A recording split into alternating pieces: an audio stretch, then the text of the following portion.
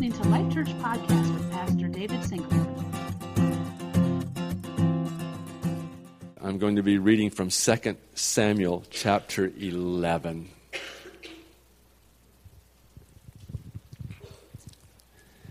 In the spring of the year, the time when kings go out to battle, David sent Joab and his servants with him and all Israel. And they ravaged the Ammonites and besieged Rabbah. But David remained in Jerusalem. It happened late one afternoon, when David arose from his couch and was walking on the roof of the king's house, that he saw from the roof a woman bathing. And the woman was very beautiful. And David sent and inquired about the woman. And one said, "Is not this Bathsheba, the daughter of Eliam, the wife of Uriah the Hittite?" So David sent messengers and took her. And she came to him, and he lay with her. Now she had been purifying herself from her uncleanness. Then she returned to her house, and the woman conceived, and she sent and told David, "I am pregnant." So David sent word to Joab, "Send me Uriah the Hittite." And Joab sent Uriah to David. When Uriah came to David, David asked how Joab was doing and how the people were doing and how the war was going. And then David said to Uriah, "Go down to your house and wash your feet." And Uriah went out of the king's house, and there followed him a present from the king. But Uriah slept at the door of the king's house with all the servants of his lords, and did not go down to his house. And when they told David, Uriah did not go down to his house, David said to Uriah, "Have you not come from a journey? Why did you not go down to your house?" And Uriah said to David, "The ark and Israel and Judah dwells in booths, and my lord Joab and the servants of my lord are camping in the open field. Shall I then go to my house to eat and to drink and to lie with my wife? As you live and as your soul lives, I will not do this thing." And then David said to Uriah, "Remain here today also, and tomorrow I will send you back." So Uriah remained in Jerusalem that day and the next. And David invited him, and he ate in the presence and drank, so that he made him drunk. And in the evening he went out to lie on his couch with the servants of his Lord, but he did not go down to his house. In the morning David wrote a letter to Joab, and sent it by the hand of Uriah. In the letter he wrote, "Set Uriah in the forefront of the hardest fighting, and then draw back from him, that he may be struck down and die." And as Joab was besieging the city, he assigned Uriah to the place where he knew there would be valiant men. And the men of the city came out and fought with Joab. And some of the servants of David among the people fell. Uriah the Hittite also died. And then Joab sent and told David all the news about the fighting. And he instructed the messenger, "When you have finished telling the news, all the news about the fighting to the king, then if the king's anger rises, and if he says to you, 'Why did you go so near the city to fight? Did you not know that they would shoot from the wall? Who killed Elimelech, the son of Jerubbesheth? Did not a woman cast an upper millstone on him from the wall, so that he died at Thebez? Why did you go so near the wall?' Then you shall say, 'Your servant Uriah the Hittite is dead also.'" So the messenger went and came and told David all that Joab had sent him to tell. The messenger said to David, "The men gained an advantage over us and came out against us in the field, but we drove them back to the entrance of the gate. And then the archers shot at your servants from the wall. Some of the king's servants are dead, and your servant Uriah the Hittite is dead also."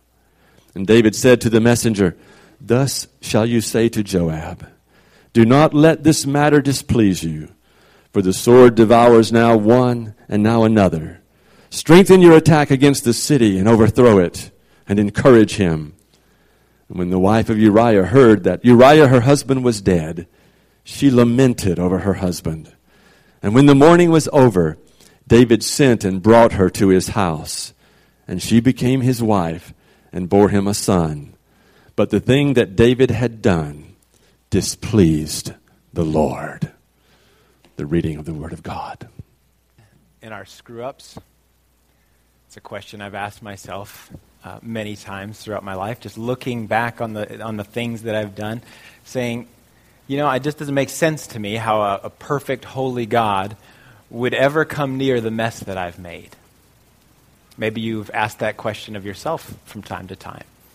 Maybe you feel like you've blown it, and you screwed up so bad that whatever good things God had planned for you, those are probably out the window. You're like, there's no way God's coming anywhere near the disaster that I've made of my life. Maybe it was something you said that just destroyed a relationship. Maybe it was something sexual, like King David. Maybe you caused physical harm to someone. Or for some of you, it's a lie that you told, or someone you betrayed, and as much as you would like, you cannot take it back. It's done, it's done. Others of you today, maybe you're sitting here saying, Pastor Dave, you want to talk about screw-ups? I wrote the book on screw-ups. My whole life is just one screw-up after another. My whole life is just one series of bad choices upon another series of bad choices. So I could talk about screw-ups with you all day. Maybe you just feel like you're a screw-up in general. Well, the good news is, even the great King David can relate with us today. I'm sure he wondered this same thing. Where is God in the mess that I've made? And King David had good reason to wonder that. I mean, he certainly screwed up, didn't he? We read in our passage today. Now, it might be surprising to you to learn that just a few chapters before this story, things could not have been better for David. I mean, you go back to 2 Samuel chapter 7, and David's stock is on the rise. It looks like everything he touches turns to gold. There's literally nothing this guy can't accomplish. The Lord is with him. He's a man after God's own heart. He's just going after it. The kingdom is secure. He's the king that everyone wants to be like. And on top of that, God comes to him and makes some incredible promises. He says, David, I'm never going to remove my love from your family.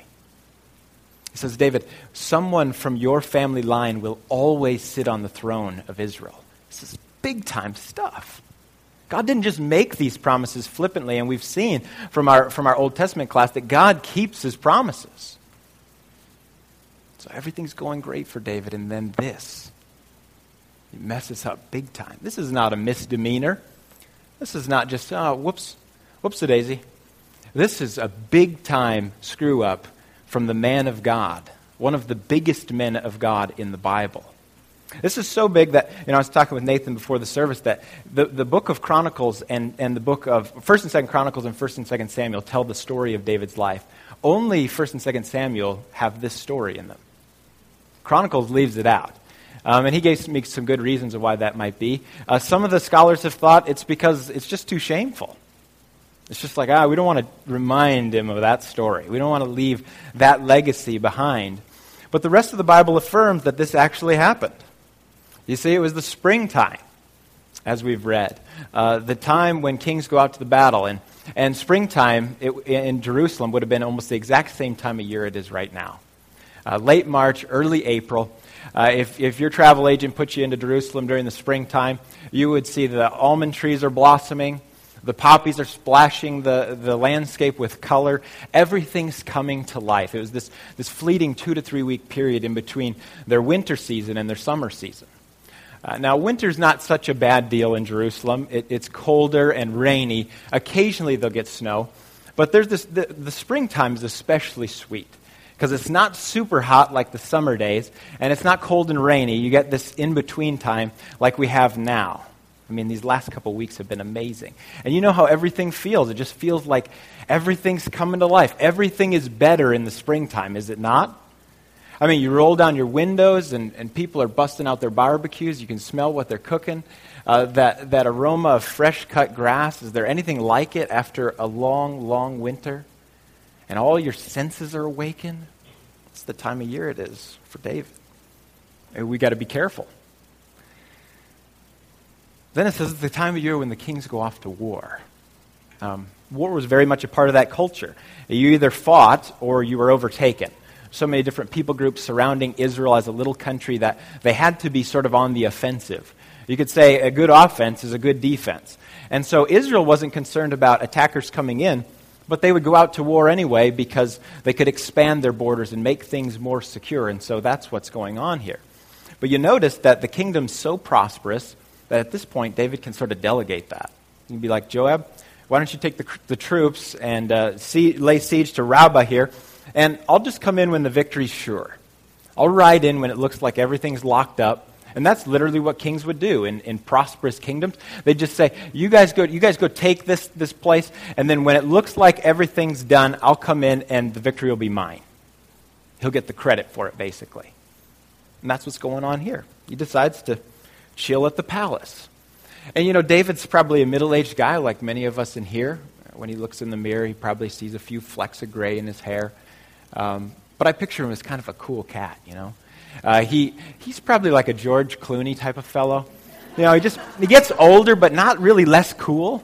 He's just always pretty cool, and the Bible tells us he's handsome. I picture he really knew how to relax at the palace in style. He's probably wearing a long pair of Jordans, maybe some matching sandals, big baggy tank top or T-shirt, and he got the aviators on, and he's just strolling around the palace, just enjoying life, being the top dog in Israel. He's got the life. If you wanted anybody's life in Israel, it's King David.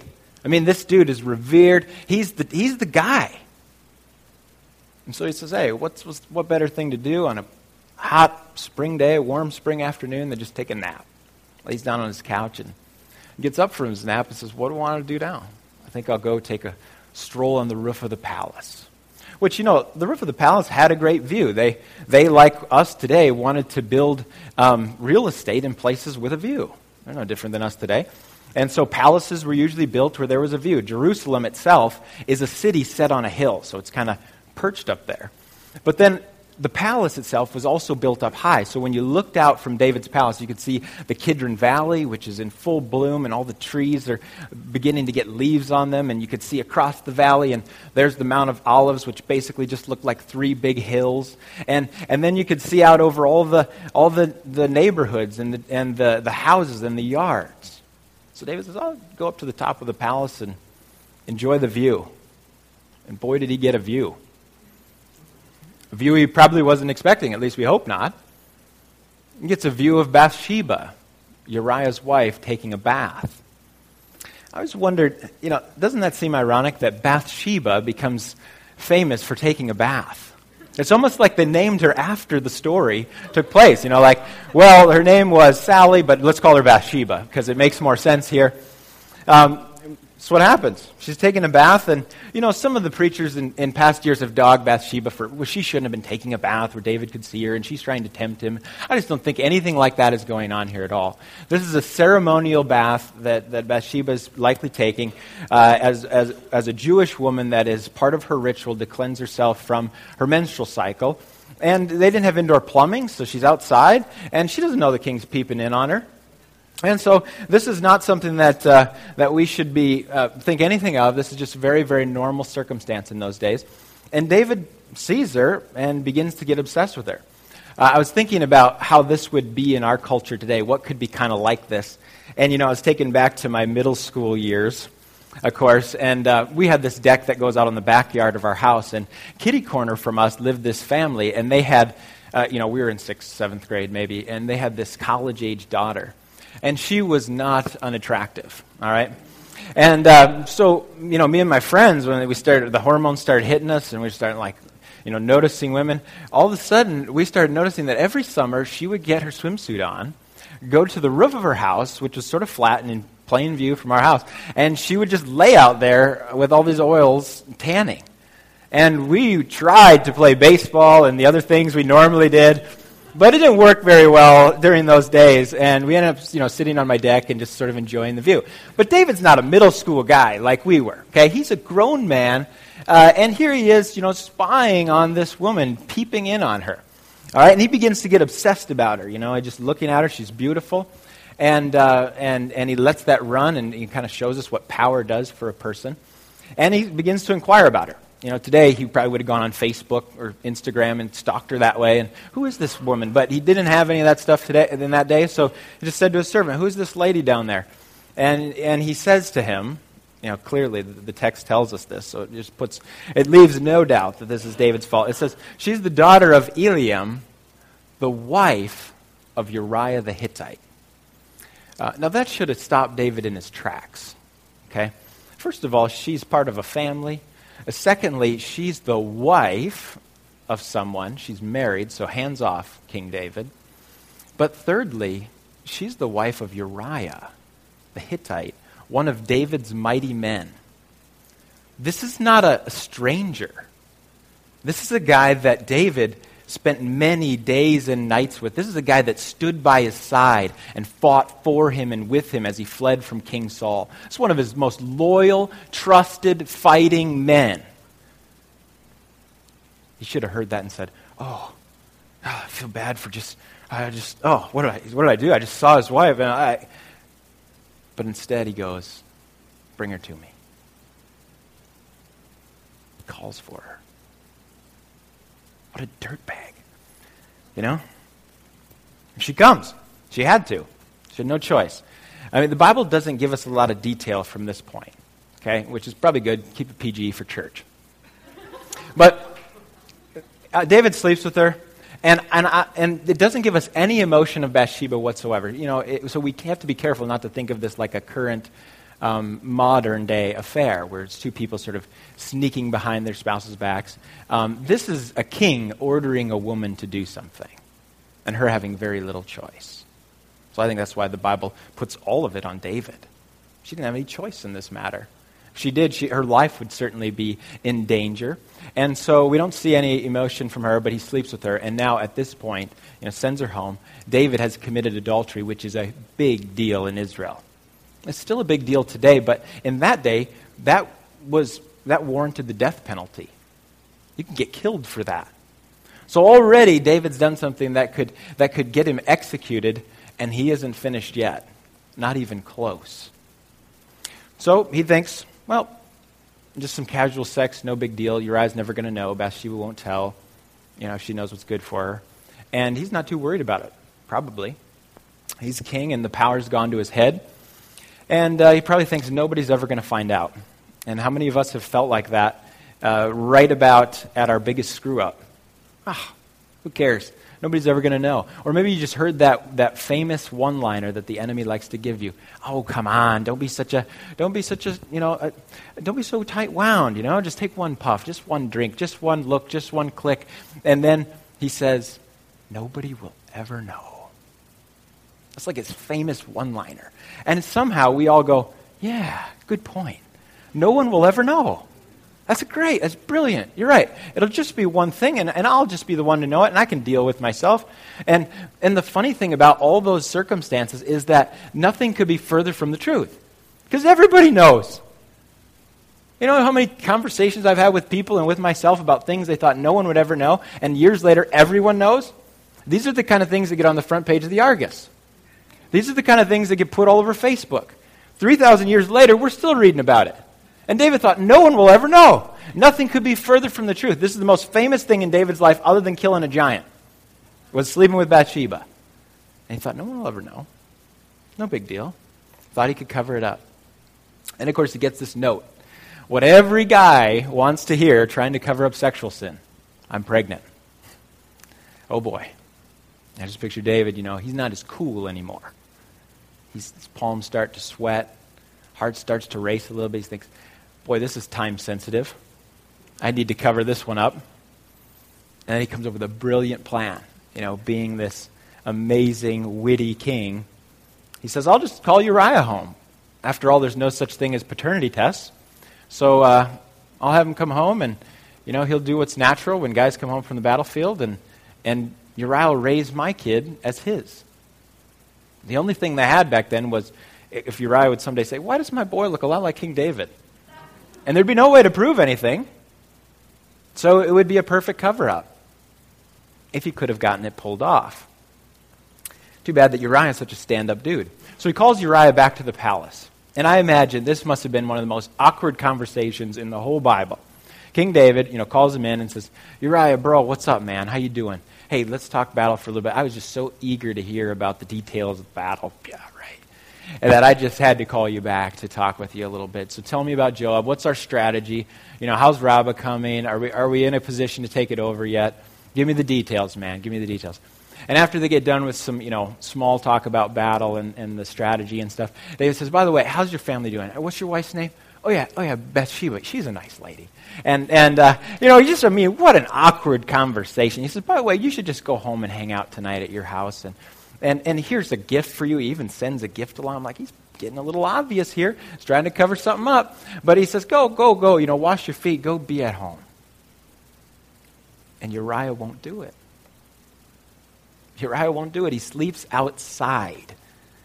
It's just too much of a stand-up guy. It's so interesting, the Bible's contrast here between David, this sleazeball, and Uriah, this straight-up guy that won't even do a minor infraction like going home and sleeping at his house when he's called back home by the king. Some scholars think Uriah might have known.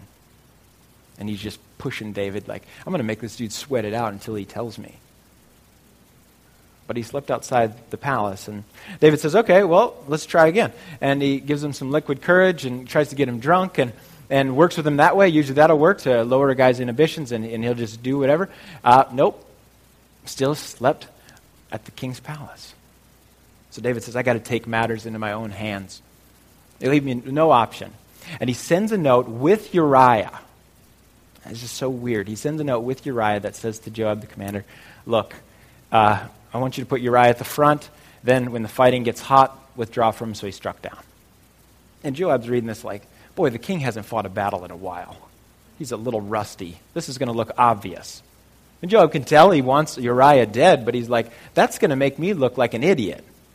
So you'll see Joab kind of tweaks the plan a little bit. He says, let's attack an area of the wall that's got some valiant men, and they're going to shoot at us, and we're going to lose a few guys, but at least I'm not going to look like I tried to do it.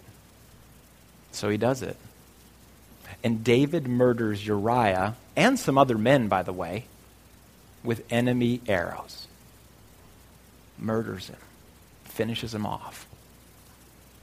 Of course, Joab sends word back through a servant to David saying what has happened, and David, heartbroken, has the courage and the gumption to say, tell Joab, no worries. This stuff happens. The sword devours some. What a dirtbag. I mean, does this make you angry? That makes me angry just reading this. But here's the thing. Okay, so David repents, and we even read that in Psalm 51 today. He repents heartfelt. But you think, what does God do with this? If we're angry about this, how does God feel about this? It says it displeased the Lord. I think that's an understatement. How does God feel about this? I would think God is sitting there going, what? Oh, myself. This is ridiculous. I just made promises to you like a couple chapters ago. And then David, hey, it only took you one chapter to break almost half the commandments. Way to go. You are the biggest screw up I've ever seen. I called you a man of God. I can't believe this. You know what, David? I'm done. I'm out of here. You're on your own, man. Have fun being the guy that loses everything in a matter of a couple of months. Because I'm leaving and you're nothing without me. God could have done that. But that's not what he does. It's not what he does. He's angry. You bet he's angry. And if he wasn't angry, he wouldn't be a good God. Right? But what does he do? Well, we got to look at Matthew to see what he actually does with this. This is a genealogy. I know what you're saying, Pastor Dave. Just what I was hoping for at 11 o'clock on a Sunday morning. A genealogy. But these kind of things become so meaningful in light of these kind of texts. All right, you're going to see something amazing, something brilliant, something incredible that God does with David's screw up. All right, so we're going to read Matthew chapter 1, verse 1 through 7, or through 6 here.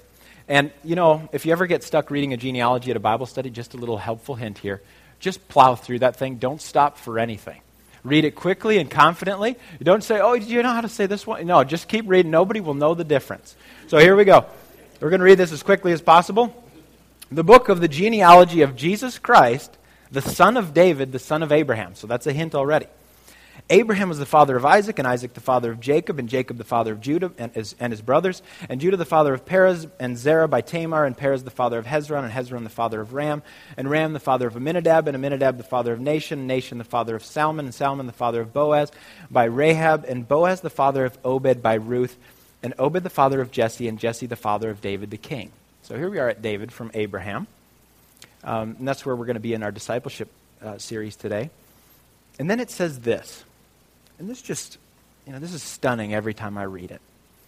Matthew, the author of this gospel, says, and David was the father of Solomon by the wife of Uriah. And then on and on and on till Jesus, to Joseph, and then Jesus comes into Joseph's family. But did you catch that? David was the father of Solomon by the wife of Uriah. He doesn't even use Bathsheba's name. I think this is kind of like a jab.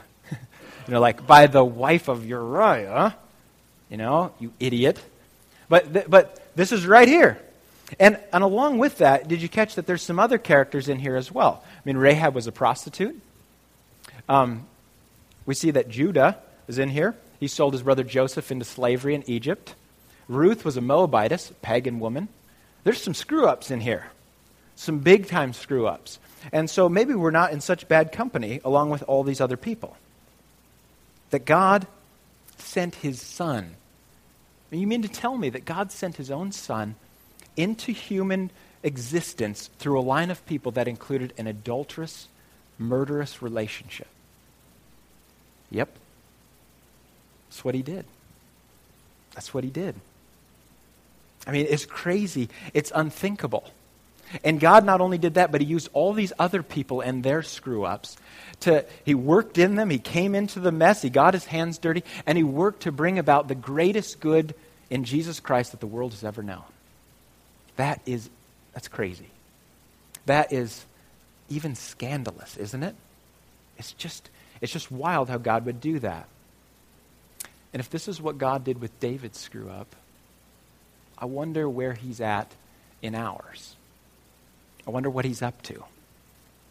Now, what am I certainly not saying to you today? I'm certainly not saying, go out and sin all you want and screw up big time because God's just going to use it anyway. And God loves to do this sort of thing and just come behind all your screw-ups and bring something good out of it. Obviously, that's not what I'm saying today. God is angry towards our sin. He hates it. And we certainly must remember that David's sin had grave consequences. I'm not skimming over that today. The son that he had from his adultery with Bathsheba died as a consequence of his sin. Additionally, David's whole family life was a train wreck from there on out. This sin had big-time consequences. God didn't remove all the natural sin from this, or all the natural consequences from this sin. But God does come into it and work in it. Now, if you're in here and you say, well, that's kind of my logical conclusion. If God forgives sin this way, then, why not sin more? And I get it. That is logical. But if that's where your brain goes, like, hey, God forgives sin, so I'm just going to sin more, then that just shows you that you haven't become a Christian yet. Which, hey, welcome. We love having you here. If you're not a Christian, we love, love, love the fact that you're here. But here's what a Christian does when they see what God has done to love them. When a Christian sees what it cost God to love them, forgive them, and set them free, it makes them say, let me obey him. I don't want to hurt him. I don't want to wander from him. Let me follow him. I'll do whatever he asks. I'll give my whole life to him. It produces this weird paradoxical obedience in us. We see his grace and it says, I want to obey. It produces obedience in us because we see how gracious he's been with us. Now, speaking of God's grace, let's jump back to David for a minute here. Remember that big, massive promise? We're going to be talking about it a little bit today in the discipleship class, I'm guessing. That God would never remove his love from his family, but also that God would send the eventual King of Kings through David's line, that God would establish David's throne forever. Remember that promise? You think, based on what David did, that's got to be out the window. But God kept that promise to David too. He was good on that promise too. See, many years later, another one of David's descendants will be born, as we saw in the genealogy in Matthew. This would be another son who would also have to die, just like the son that was born to him in Bathsheba out of adultery. But Jesus Christ did not die as a consequence for David's sin. He died to remove it and to destroy his sin forever. And not just for David, but for you and I as well. On the cross, Jesus Christ became the greatest screw-up so that our record could be clean. He became the worst of what we are so that we could be as righteous as he is. And while he hung there, they put this sign above him. It said, King of the Jews. King of the Jews. Put a crown of thorns on his head. It was totally done out of mockery. Totally done to make fun of his claims. But the joke was on them because nothing could have been more true. This was God's promise to David coming true. Hundreds of years after God had made the promise, the King of Kings was here. The one who would rule and reign forever. He was here. Bleeding, screeching, dying on a cross for them.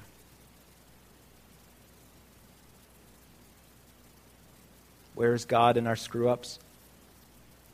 Well, he isn't afraid of them, I'll tell you that much. He doesn't say, well, I got to get my hands out of this. I got to turn around. I got to get away from these disgusting, sinful people. No, he comes into our screw-ups with us. He gets his hands dirty. He works in them to bring us to himself and to bring about good, even in the midst of it. But more than that, our God takes our screw-ups on himself. That's what Jesus Christ did. That's what he did. You know, Easter is a special time for me. I know it's special for every Christian. It's the pinnacle of our year. It's the Super Bowl of Christianity. Without Easter, we got nothing, okay? But about 11 years ago, on Easter Sunday morning, I walked into a church. And, there's this thin, sharp-looking, black-haired Southern pastor preaching. You might have met him. And he was preaching about a Sunday unlike any other. And he was saying that because of the first Sunday unlike any other, the first Easter Sunday, that all my screw-ups could be forgiven. He was saying that because of the Sunday unlike any other, I didn't have to carry my bags of sin and shame around anymore. He was saying that because of the cross and the empty tomb, I could be free. He spoke of a God that joined me in my screw-up and took it upon himself. And, I'd heard that message many different ways before. I grew up in a Christian home, went to a Christian school, but somehow, some way, that morning, the message made that long 18-inch journey from my head to my heart, and God set me free. I was a different person. I think that's what God wants for you today. Maybe there's just one of you in here today. That's totally worth it. As I was praying and getting ready, I'm like, if there's just one person that God can set free today, through David's life, through my life, then that's totally worth it. Can you grab a hold of this today, that God may just have been using your screw-ups, even your screw-ups, to bring you to himself, to bring about good? That God isn't afraid of them or washing his hands clean of you. That he hasn't left you or said, I'm done with you because of your screw-ups. But that he's joined you in them. He's working in the midst of them to bring you to himself, to bring about good, and that he's taken them upon himself. Can you buy into that today? For some of you, I recognize it's 20 seconds of sin that you just can't let go of. Some of you have done time for that, 20 seconds. And it's just like you've replayed it millions of times in your mind. Why, God, did you let me do something so boneheaded? It's so stupid. I can't believe it. And it's cost me so much. And how could you ever be in that? And maybe today you can get free. You can understand that King David screwed up. God forgave him. He ran to God, repented, and God forgave him and restored him. Yeah, you're dealing with the consequences of your sin, but God's arm is not too short to save. And his power is active even in your mess, even in your screw-ups. For others of you, maybe it's 20 years that you just say, well, it's just been one screw up after another, and I've just wasted so much of my life. And so I carry around this sort of low-grade depression about just being an idiot, about just having wasted so much of my time and my energy, and I just carry a lot of regret and shame about it. Can you trust it to him today? That he doesn't waste anything in his children's life? He's not going to waste anything in your life. He can bring it for your good. Can you trust him with it today? Can you leave it at the cross? Can you trust that because of the empty tomb, your sin is broken? Its power is done? Can you leave it there? You don't have to wait for Easter Sunday. Each Sunday's an Easter Sunday here at Life Church. If you can do this, friends, and repent and turn to him and trust him with your sin, I guarantee you God can even use your greatest screw-ups for his glory, your good, and the flourishing of all those around you. Amen. Let's pray.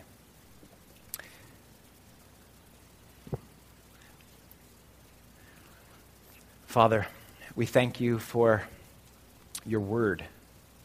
We thank you that you didn't edit out the major screw-ups in the Bible.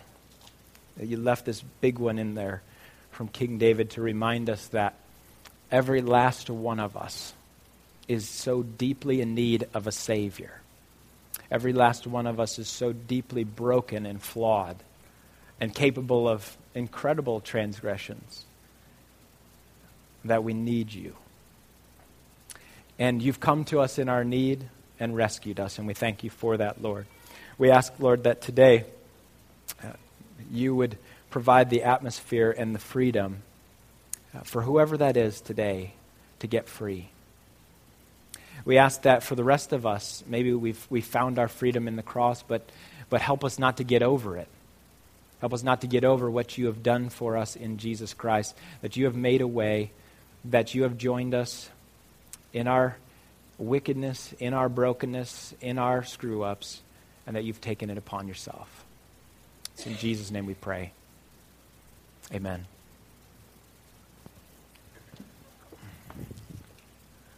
Thank you, Pastor Dave. If this morning, as you listen to Pastor Dave tell the story of one of the biggest screw-ups in the Bible, and you started thinking about what's going on in your life, or those 20 seconds or longer than that have burdened you for so long, we want to offer to pray with you, to talk to you, and to introduce you to that Jesus who forgives.